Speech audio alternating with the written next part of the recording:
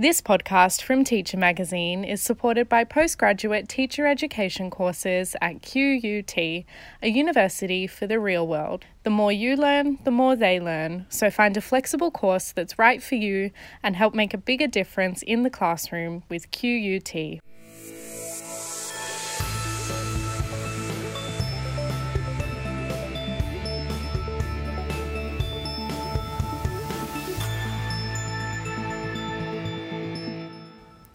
Hello, and thank you for downloading this podcast from Teacher Magazine. I'm Dominique Russell. In this episode of School Improvement, I'm joined on the line by Brett Crawford, the lead science teacher at Warrigal Road State School in Brisbane. With over 1,300 students and 50 staff members in the primary school, a big task was ahead of Brett when he decided he would work towards improving science education in every classroom. The impact has been clear. Students from Warrigal Road are now entering high school more prepared than ever for science education, and teachers have hit the ground running with inquiry-based science learning. Brett has just been recognised for his outstanding work this year after receiving the award for the Prime Minister's Prize for Excellence in Science Teaching. Later in this episode, he'll also be sharing the details of a couple of his budget-friendly experiments that students really enjoy. But first, Brett explains a little bit about what science education was like before he began mentoring teachers.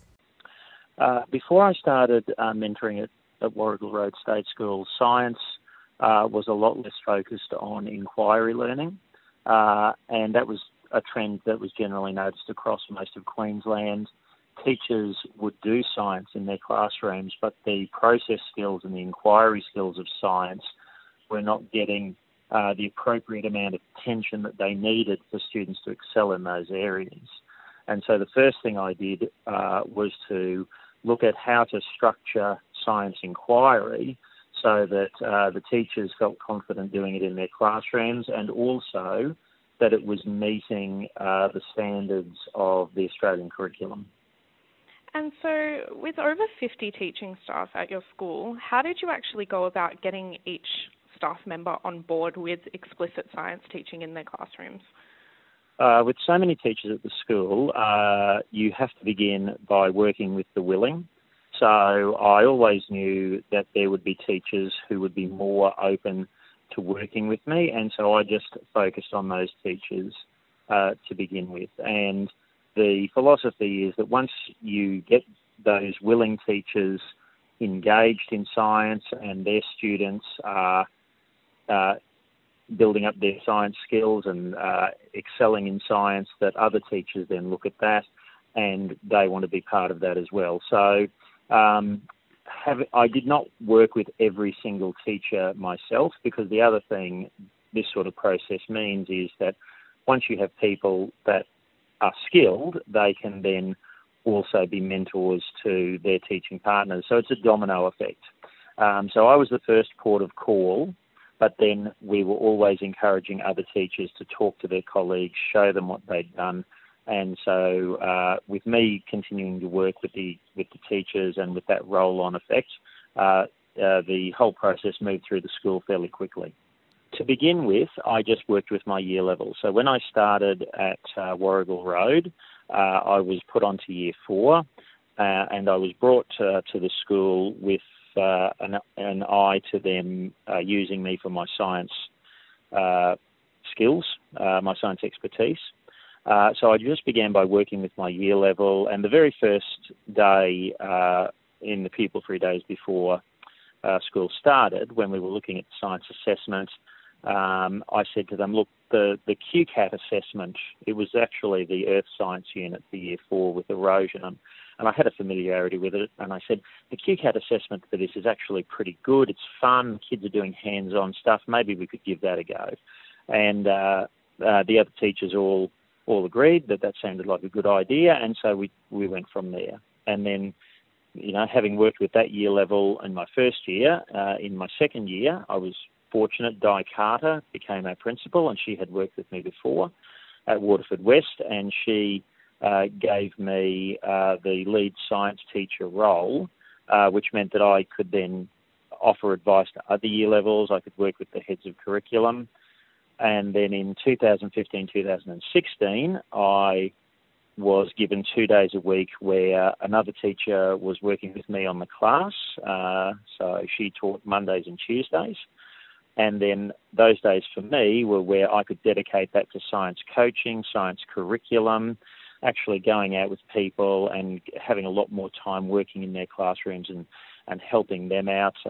Teachers were released by the Hawks with coaching time to come and speak with me.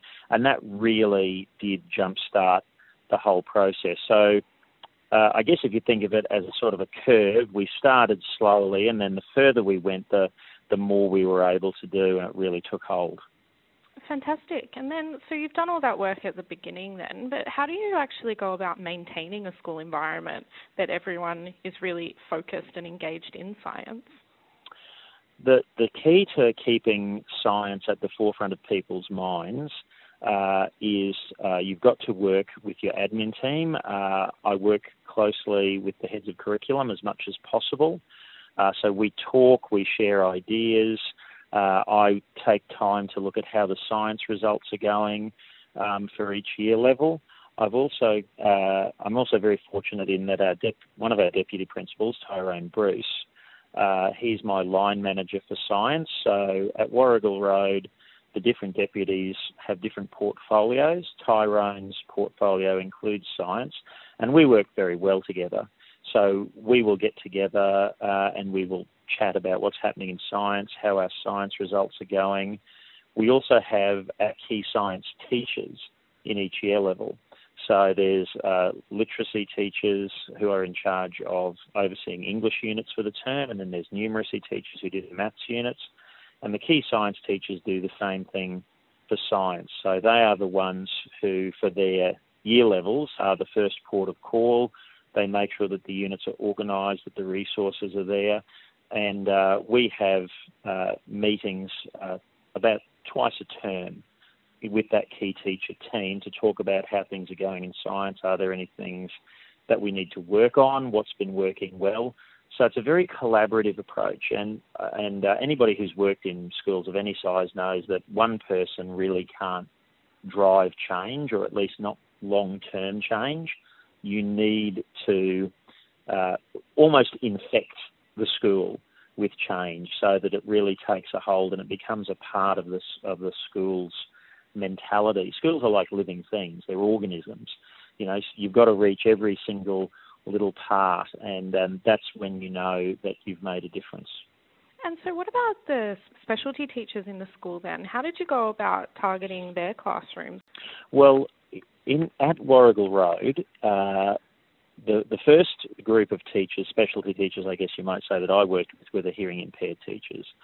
And our head of special education, Linda Brown, was very keen to get the hearing impaired students more involved in regular classroom activities and classroom curriculum. Apparently there was a type of thinking that those students would mostly be working separately in a separate area.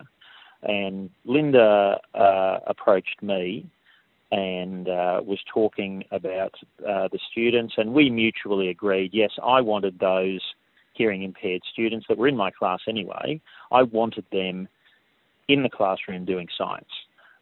So that happened, and then that became the norm, that those students did science in their regular classes, and now those students actually work a lot more in all of the curriculum areas. So that was the first group that I worked with. I've also done some work with our students who are on ICPs or who have learning support. Sometimes when I had my science coaching time, those 2 days a week, I would have some of those students come to me in the last hour of the day on a Tuesday, and I would do some work with them, helping them to be supported in the science curriculum they were doing, however modified it might be. And also when the teachers do their specialist support, most of that at the moment is focusing on literacy and numeracy. So those students that are supported in whatever capacity, they are there in the classroom doing science. Often they're doing a modified version of the curriculum depending on their abilities. So if they are on an ICP, we look at what we're doing in science for that year level and how we can modify it to meet their learning needs. So in terms of science, a lot of those students are really working in the classrooms anyway. They're just being supported as much as possible, and their work is being scaffolded as much as possible to meet what individual needs they have. Yeah, excellent. And so for the members of staff that were particularly anxious about bringing more explicit science teaching into their classes, how did you go about easing them into it? As I said, a lot of it was to do with the inquiry process, the noisy, messy, and ironically fun side of science. So getting the students to do proper experiments.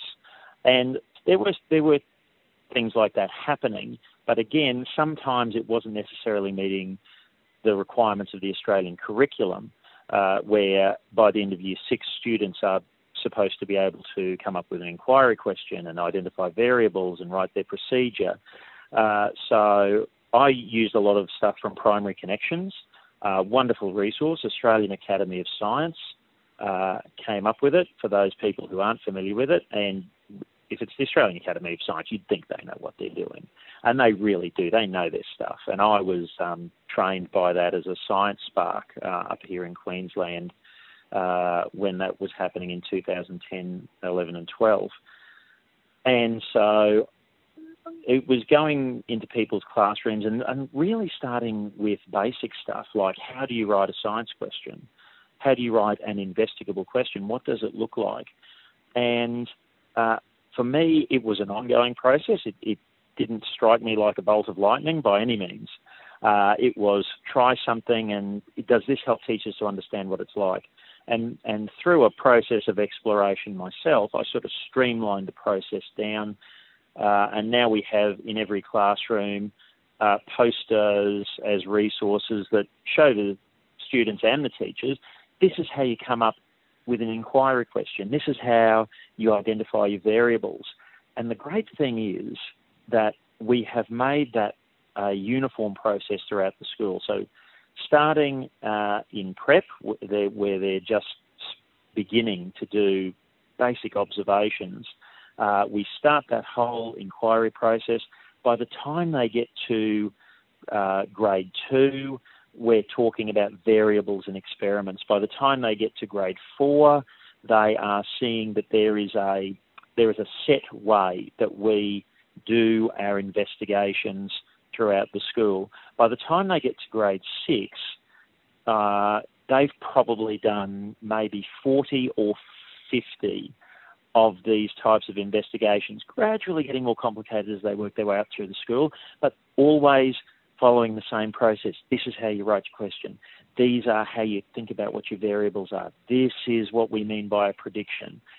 So it's that constant process. You are constantly giving them the same message over and over again. And that is a big part, too, of our science success, that across classes and across year levels, we have that uniformity of how we approach science. So students and parents know, whoever's class you're going into, this is how science is going to be taught. This is the sort of things that you're going to expect. And our high school colleagues have said to us, your guys come to us well prepared for Year 7 science.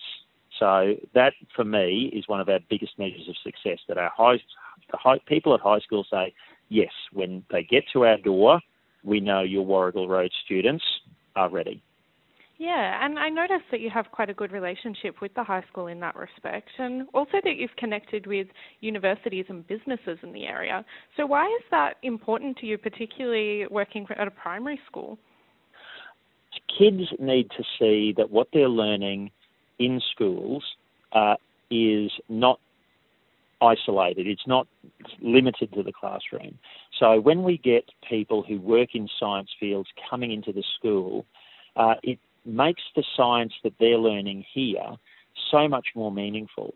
So when we, for example, are studying things about light, in Year 5, and the students are doing things like breaking up lights into parts of the spectrum, and I suppose in a way it's pretty basic stuff because they are just getting exposed to those ideas. But when we can get somebody from Technology Park coming over, people who do work on radar guidance systems for the Air Force, and they can talk about this is how we use light. So you are doing this, but when you are out beyond high school and beyond tertiary, these are the sorts of things that we use light for. It just adds another level to the students' learning. Or when we have people who are biologists or environmental scientists coming in and talking about how they work in the field with different types of animals, or engineers who are responsible for building things, drone pilots who actually use drones for mapping for people when they're surveying properties. The students see that, oh, well, what I am doing is leading up and up and up, and it just connects to the community, and those professionals are so excited to come in and talk to students and show them the exciting things that they're doing in science. It really just adds another dimension to it, and it keeps the kids' enthusiasm fresh. They're always wondering, what could I do? What possibilities are there out there? Could you talk us through maybe one or two of the budget-friendly experiments that you bring into the classroom that the students really enjoy? Okay. Dry ice is fantastic, can I just say. That's probably one of the more expensive things that I buy, and there's a place not too far from where I live where I can get it for about $5 a kilogram. Obviously, it's not something that the students can handle, but if you want to demonstrate to students in Year 5 that gases actually flow like liquids, which for them just seems like, no, that can't be right, Mr. Crawford. A gas is not a liquid. Air isn't water. But you put some dry ice into some food containers, some plastic food containers, connect them with ramps made of alfoil at different levels, and actually create a fog slide so that you put the dry ice at the top and you add some water and the fog flows out, and then it flows down the slide into the next container and the next container and the next container. And the students see, oh, this is the phenomenon. And that's always what you've got to do. And that's a big part of Primary Connections. You've got to show the kids the phenomenon before you try to explain it. One of the ones I'm most proud of was teaching students why do cyclones spin. And it's all to do with the spin of the Earth and the Coriolis force and the parts of the Earth spinning at different speeds. And it's such a big concept. And I thought, how can I possibly show this in the classroom? It doesn't seem realistic. But then I went away and I Googled it, and I learned terms like conservation of angular momentum. And by the way, I am not a physics graduate at all. I couldn't do chemistry and physics in a high school because my maths learning just didn't support it. So I'm not a person with a science background. But I go away and I looked up Google and I looked up some ideas, and in the end, all we needed were some lazy Susans, those things that sit in the middle of your kitchen table and spin around, and glue sticks. And it's just a question of spinning the lazy Susan at a certain speed and getting the student to roll the glue stick off their hand and onto the spinning disc. And because different parts of the disc are actually spinning at different speeds, the outside of the disc is spinning faster than the inside of the disc. As the glue stick rolls towards the middle, it curves around, and we made a game out of it. Can you get the glue stick to roll onto the disc and come back to your hand? So the students did that for 5 or 10 minutes. They were happy as Larry playing this game. But then we can take that away and say to them, well, here's the thing. The Earth is a little bit like the disc. The equator is the part of the Earth that is spinning the fastest. The further you go towards the poles, the spin of the Earth actually is slower. And as winds move away from the equator, they are like the glue stick. As they move away, as they're moving across that disc spinning at different speeds, they curve around. What happens with cyclones is no different to what's happening with the glue stick.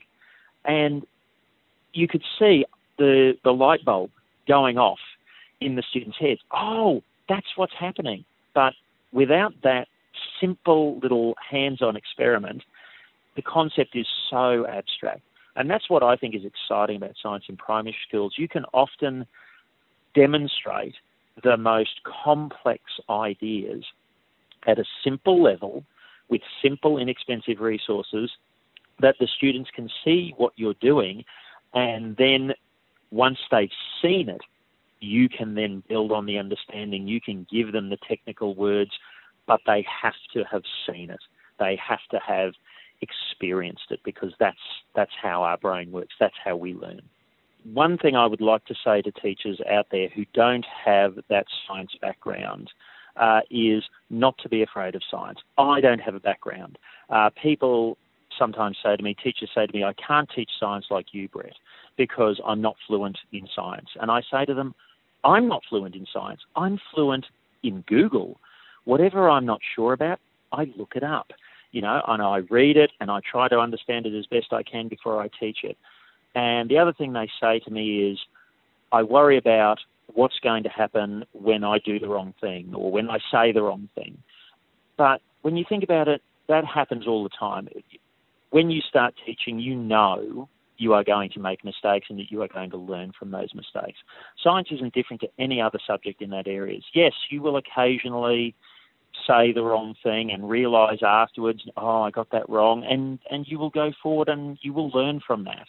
But students are so into science. They have the two basic qualities that you want for science. They want to know how everything works, and they love playing with cool toys. And science has the best ones. All you have to do is tap into that natural enthusiasm, and science in your classroom will flourish. You just have to believe in your own ability. That's all for this episode. To keep listening or to download all of our podcasts for free, whether it's from our series on behaviour management, global education, school improvement, teaching methods, action research, or the research files, just visit acer.ac/teacher iTunes or soundcloud.com/teacher-acer. The full transcript of this podcast is available at teachermagazine.com.au. That's where you'll also find the latest articles, videos, and infographics for free.